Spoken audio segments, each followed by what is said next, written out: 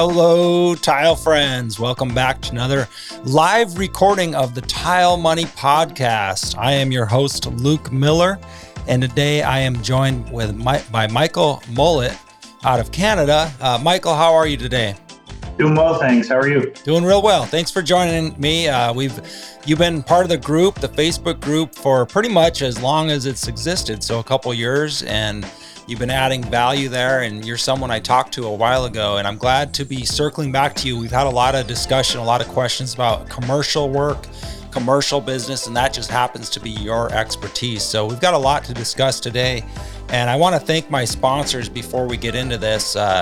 Ladecrete International, thank you for being a sponsor of the Tile Money Podcast and providing value to tile contractors everywhere, as well as the National Tile Contractors Association, the NTCA. So thanks to both those sponsors for continuing to support Tile Money Podcast and make this recording possible today. So Michael, why don't you let us know where you're at and a little bit about what your business looks like, and then we'll get into kind of the meat of it.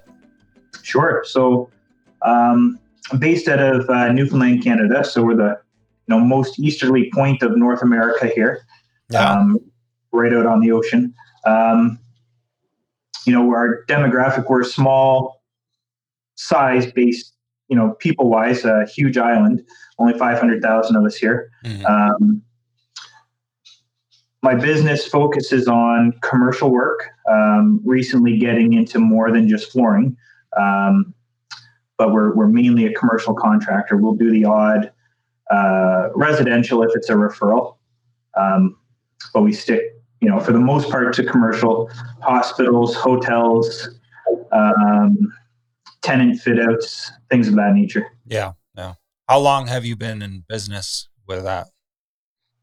So recently merged with my cousin to incorporate all aspects, we'll say, of carpentry in the commercial field. So we've been together now since February. I've been involved in flooring since 2004. I started off with residential, doing actually hardwood sanding and refinishing. Stairs and railings. Partnered with a fella, got into doing the tile work as well. And from there, about 2007, 2008, we got into the commercial side of things. Mm-hmm. So how this is interesting, because this is a lot of my audience is into residential, and from time to time people talk about how do you transfer into commercial. So I've asked some commercial contractors that, and they said, I don't know, I'm second generation commercial, or this has been so long that I honestly don't have any advice for you. So talk to us about that transition. Why did you choose to transition into commercial, and kind of how that all came about? Sure. So we started off, like I said, residential for quite some time. And then I decided, after learning quite a bit about the commercial side of things, installation-wise, through the union, I actually, my wife got pregnant, and, we decided, hey, let's try this steady income thing. So I went and I joined the union, learned a lot. And after a couple of years, it really wasn't for me. So I left the union. And when I left, I liked the commercial work itself. So then I didn't really know where to begin looking for that. So I went to the larger stores and retailers in my area and applied with them as a subcontractor. Got in with them. And, that was my into the commercial work. I started off through the stores, which I think is a really good way for people to get their feet wet. Mm-hmm, mm-hmm. You get paid faster. Your money is a lot more guaranteed working through the stores. You've got that security. Mm-hmm. Okay.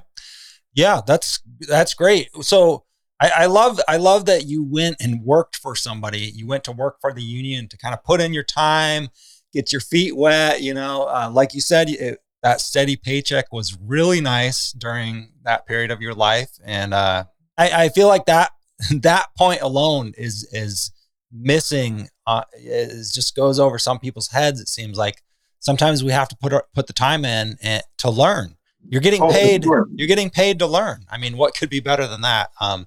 Which is, I'm all for supporting business owners, and that's the point of this podcast, of course. But I just think that that's an important point there that you brought out, Michael. So what did the stores dictate your prices, or how did that work when you started, going down that road? Some did, some didn't. Some would ask me to go and check the job out and provide them with a quote. Other stores, when we started, we sat down and we negotiated out some square foot pricing and, minimum job pricing, things like that before we started working, had put a subcontractor agreement in place. That way everybody was on the same page. I ran into my very first one, first store we got connected with. Mm-hmm. I didn't know my commercial pricing. I didn't know my, for heat welded sheet vinyl. That was a big one. And I really enjoyed doing it. So I went in and, I told the guys, I know my ceramic pricing and I know my hardwood pricing. I said, be fair with me on the other stuff and I'll take you at your word. Turns out they weren't so fair with me. Yeah. By the tune of about 50%. Wow. And we did that first year working with them. There was a big push in the schools here to switch over to Tarkett Johnsonite sports floor, which is a nice cushion floor anyways. So I went and did 23 schools, kindergarten rooms that summer and got 50% value, we'll say, on that. So that was a hard lesson to learn. Wow. Yeah, that sounds like it. So how did you catch that you weren't making enough money? Well, I realized, one, I'm working way too many hours to get what I'm making. I was still making good money, but not to carry the overhead that we had. A truck, and had a nice truck, new tools. I had a couple fellows on payroll, all that, and it was too tight. So we ended up getting a call from another store, and we went in and talked to them about their pricing. And when they showed me their sheet vinyl prices, I didn't say anything. I just kind of went, okay. Yeah. So I called the other store back and I said, is there any reason why a store in the same community can offer me double for the same work? And they danced around it, said that, I was charging a lot for prep work and this and that. And I said, no. I said, the other store is willing to pay the exact same rates for the prep work, and then double the price for the install. So I said, something's not right here, boys. Yeah. I'd say so. So what happened? Did they match the prices, or did you go find other work? Yeah, we ended that relationship. Yeah. They did call me back a year later, sure, wanting us to come back and do a few more condos that they had, because at the time we were a subcontracting team, and my team grew based on just people that I knew in the area that were tradesmen and looking for work, but didn't want to go out and work on their own, we'll say, run a business of their own. So, I would take people on as we needed, and they were all people that I knew, and we'd have anywhere from 4 to 12 people working with us at any given time. So we could go in and take on a nursing home, say, and do the sheet vinyl, vinyl planks, ceramics, carpet, take it all on, because we had the people working together that had the experience to do it all. Yeah. Okay. Nice.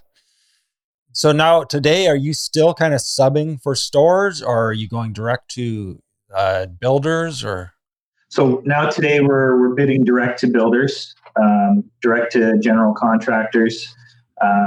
We're dealing with some hotel firms, hotel groups directly as well. We don't. Tell me about that transition. How do you start working for builders? How do you get your name out there? How do you kind of transition out of the store model, the subcontractor, really a sub of a sub, and go direct to the source? How do you make that transition? that's a lot of legwork, we'll say, a lot of looking through your directories to find the GCs in the area. So I went and I cataloged in a nice Excel spreadsheet all the GCs in my area, all their contact information, real estate companies, management firms, all these different places where I knew we could potentially get work, where the people where I was getting work from were getting their jobs. Mm-hmm. And we made a big directory of all these people. I just started emailing. I made a nice presentation folder package with a copy of my workers' comp, my liability insurance, few references, pictures of jobs that we've done, hand delivered them. Mm-hmm. Sometimes I didn't even get out of the parking lot before we had phone calls. It's all about how you present yourself. And getting on the bidders list is easy. Mm-hmm.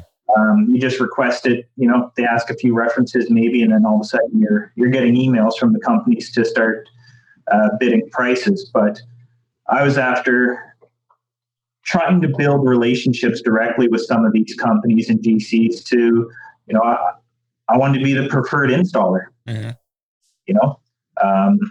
What does that mean? Tell us a little bit about that. So it's not always going to work. A lot of the times they do want their 3 quotes, mm-hmm. But they don't have to go with the cheapest, what everybody thinks. Right. You build that strong relationship, and they might come to you during this bidding process and say, hey, you were high a little bit. If you can, for this project, and then you get to negotiate. By being a preferred contractor, you can start to negotiate with them a little bit. It just helps so you don't lose that job right away. Right. Just by being the high bidder or middle bidder or not the lowest bidder, which is often the case for, situations where you don't have that relationship built or where the general contractor doesn't know you. So it's really important to keep that communication going. Once a week, once every 2 weeks, reach out to those builders that you want to do work for, talk to them, what's going on, stop into their office with a coffee. It's really about building relationships that way. Yeah. That makes a lot of sense. Stay top of mind. Yeah. Now, once you're getting into these, let's say you do have to be competitively priced on maybe a public job, right? Or something like that. And, you do want to be real competitively priced. Are there a lot of change orders in your business, in your commercial business that you see? Is that kind of almost like part of the business plan? Yeah. So you see a lot of change orders. I try not to price expecting them. I like to price and go in being covered, which sometimes does put me a little bit more expensive. Okay. But it's very important that on your bid sheet, you spell out everything that you're including and everything that you're excluding. My exclusions list sometimes bigger than my inclusion list. Right.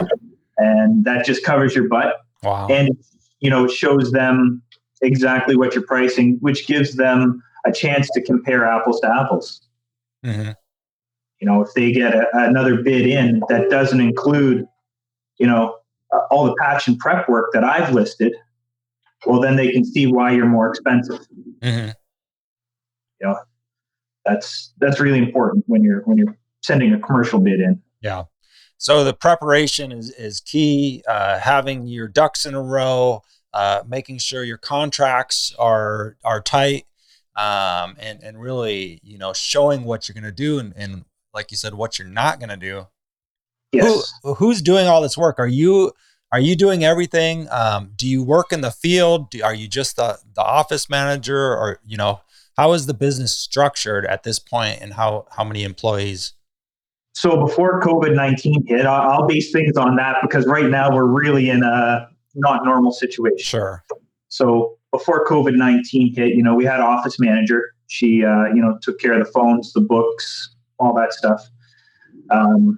Myself and my cousin did a lot of the estimating. He's not so computer savvy, so he would go through and do the takeoff. And then I would enter everything into our estimating program, which is really just a customized Excel spreadsheet for delivering our numbers. Mhm.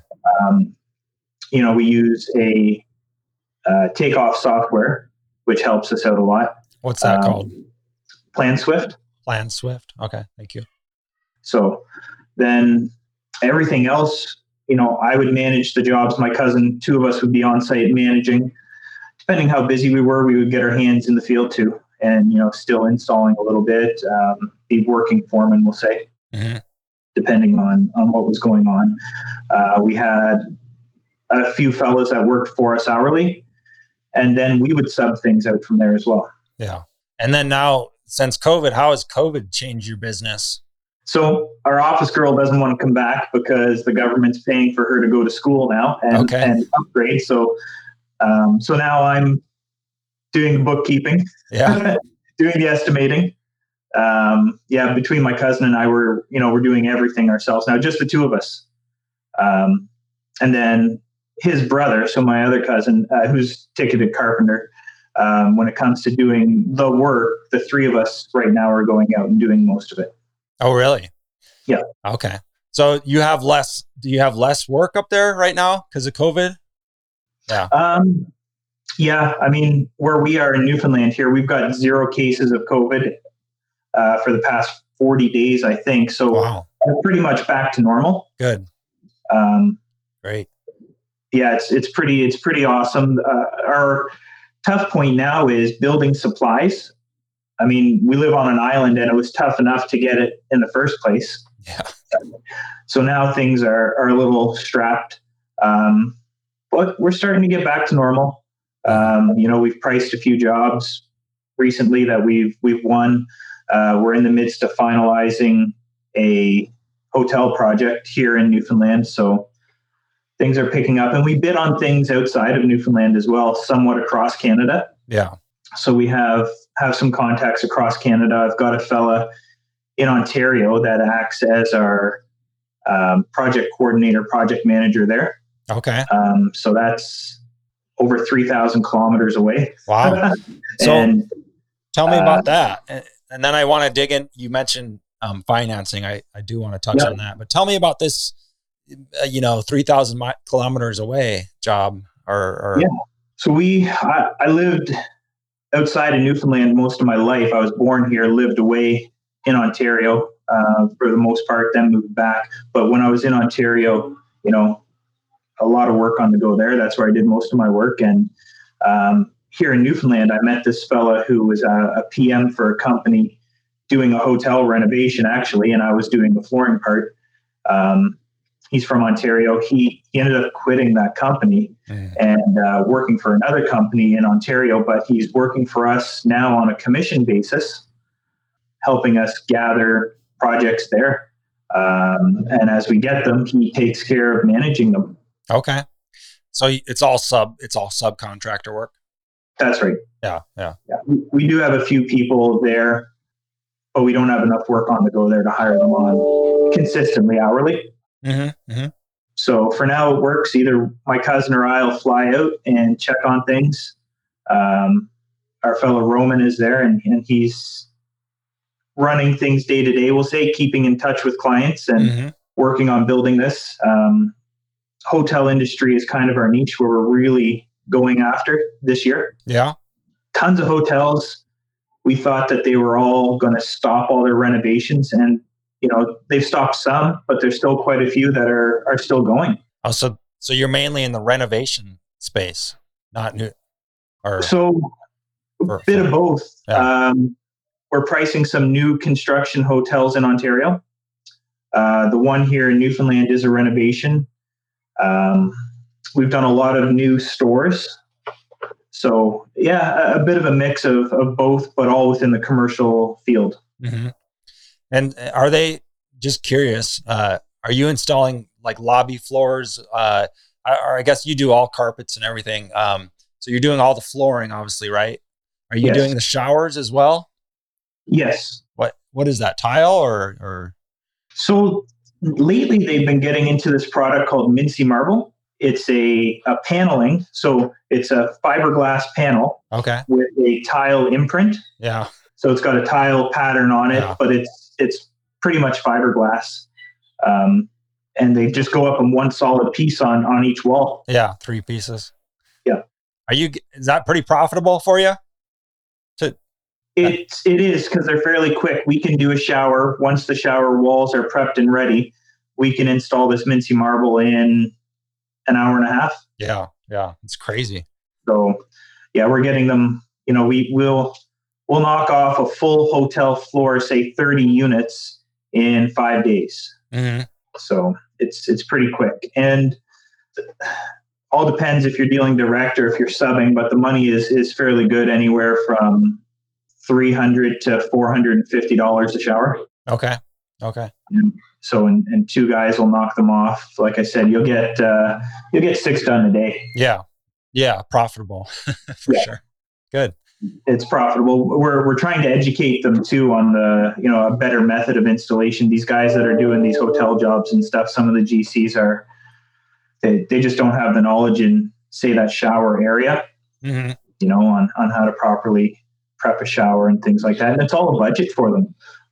They do these hotel renos fairly frequently. They're, a hotel might renovate this year and then again in 5 or 10 years renovate the same unit. Because of water damage or just wear and tear. But I think a lot of it is preventable. Mm. But hopefully we can educate them in some better ways moving forward. Yeah, it's interesting. That's probably why we lost a lot of the tile. You don't see a lot of tile in showers and tub surrounds in hotels anymore, due to poor prep. In my opinion, of course it takes longer, but they were trying to skip some steps there, and we saw a lot of failures. So they're going to solid panel, 3-panel systems. So kind of sad for tile guys, but that's just the way it goes, I guess. They think it's easier and it's going to last, but it still will only last based on what's behind the product. Right. Yeah. So tell us, let's jump into this. You said you're financing a hotel, you're financing a lot of money here. What are you doing to go about that? And how does that all work? Right. So, I don't have $500,000 in the bank to be doing most of these jobs. I lost in Ontario. We got stiffed by a GC and a certain fitness industry builder. So we took a really hard hit, my wife and I. So pretty much started over from scratch again here in Newfoundland when we moved. Now we moved things. Series of events in Ontario that led us to move back to Newfoundland. My mom passed away and a few other things. So wanted to move to slow down. And I didn't slow down. I don't know, slow down. So getting into the commercial industry can be expensive, right? You've got to be willing to negotiate with the general contractors about how you get paid. That's the biggest part. Like, we do this, yes, because we like what we do, but we do it because we want a paycheck, right? We're in this to make money. Yeah. That's the simple part of it. Sure.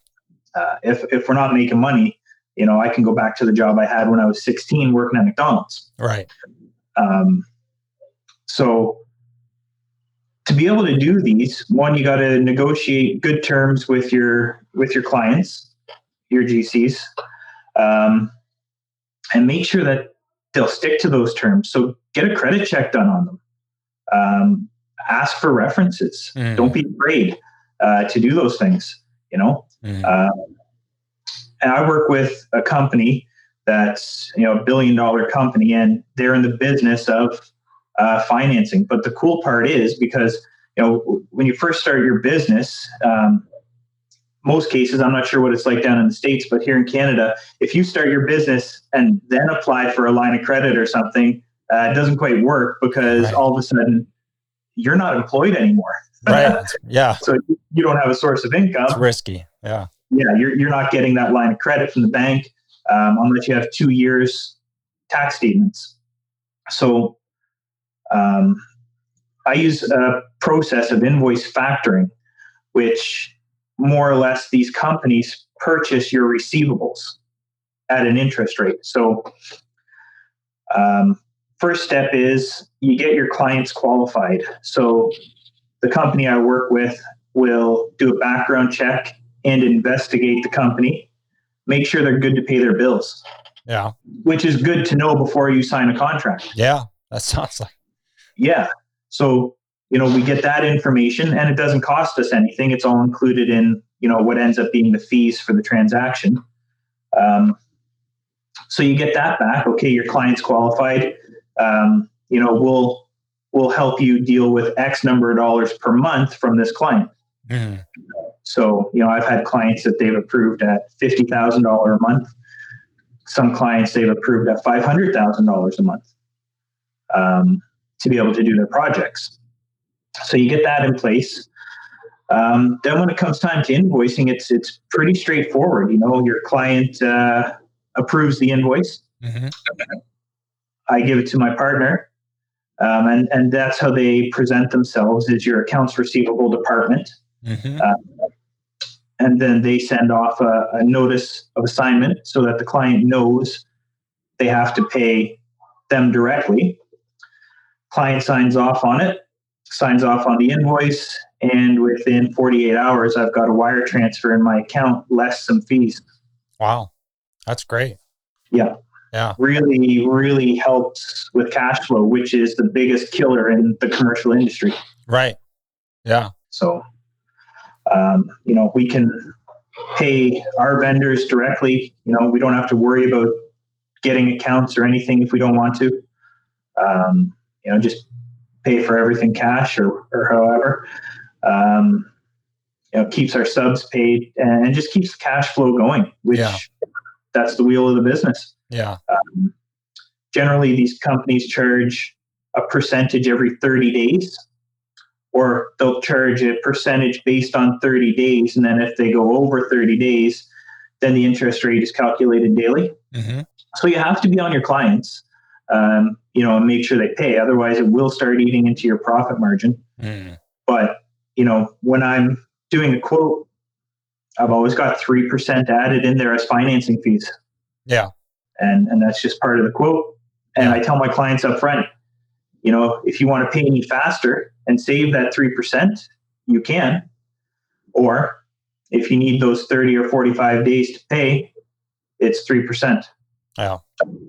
So, 3%, that's the same as a credit card financing fee, right? Pretty much. I think they're roughly 3%. If I paid you with credit card, it would cost me an extra 3%, or that's right. Are you an extra 3%? So it's actually not bad. The processing fees aren't bad. No, they're not bad at all. And the amount of money that's available through that method is incredible. Yeah. And are you, are they bringing, legal representation to the table as well? Are they collecting the money if it goes delinquent for you, or how does that work? Yeah. So they're the first course of action on collecting the funds. So of course there's two different models of factoring. There's a non-recourse and a recourse. So the non-recourse means you're not on the hook if the client defaults on payment. Mm-hmm. For the most part, I don't think we have that option in the construction industry. Right. Which means if my client defaults on payment, I am on the hook for those funds. Oh, yeah. So you want to make sure you've got a good relationship built. You really know the client. You've done the credit checks, which, our partner does that for us, make sure that they're good. They qualify them as a good payer. I believe there's some companies, some of these invoice factoring companies that will do a non-recourse for construction, but it is at a higher percentage. Mm-hmm. So you got to really look into the details of it all. There is risk. Nothing's risk-free. Yeah. Just got to do your homework. And like I said, make sure you know your client. If you've heard that this general contractor is constantly 90 days or late paying people, they don't pay their 10% holdback. They find reasons for, dodging that and these other things, then stay away from them. Yeah. Just don't take the chance. Don't take the risk. And I've learned the hard way. I've done it and my 10% holdbacks disappeared. all of a sudden all these fees come out that, they've got back charges for disposal and a bunch of other things they've made up. Wow. So you got to really know your clients. There's a list of ones that I won't work with now. What's the name of the financing company you work with? So the one I work with is Fund Through, and they're based out of Toronto, Ontario.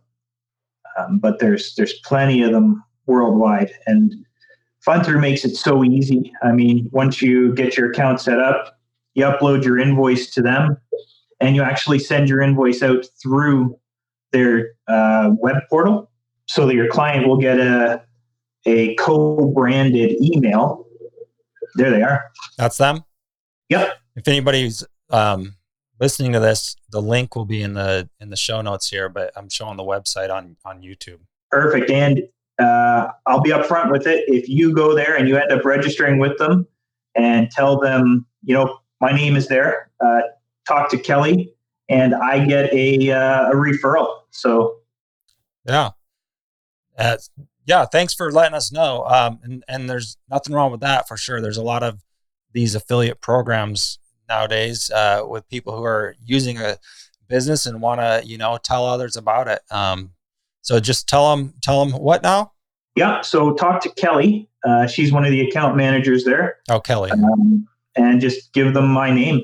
Okay. And, you'll get a referral as well. You get a little bonus when you first start, and I get a little bonus too. Great. Yeah. So let them know Michael Mullet sent you. Yep. And Kelly will take care of you. She's awesome. They're all working at home right now because of the COVID-19. Toronto is still a hot spot in Canada. Yeah. I think a couple hundred cases. They're down to maybe, I think, 100 or 200 cases a day in Ontario they're getting, which is... That's not bad. No. Now, I do think this is available for US as well. I thought I saw that somewhere. Yes, I believe they are. Yeah. So this might be something interesting to look into if anybody's looking to get into commercial work, but doesn't know how to front that money for 60 to 90 days. I think Michael just broke it down. That was valuable. I mean, it's good. So I'm not sure, but I think Fund Through might do purchase order financing as well. So when it comes to ordering your materials. Oh, really?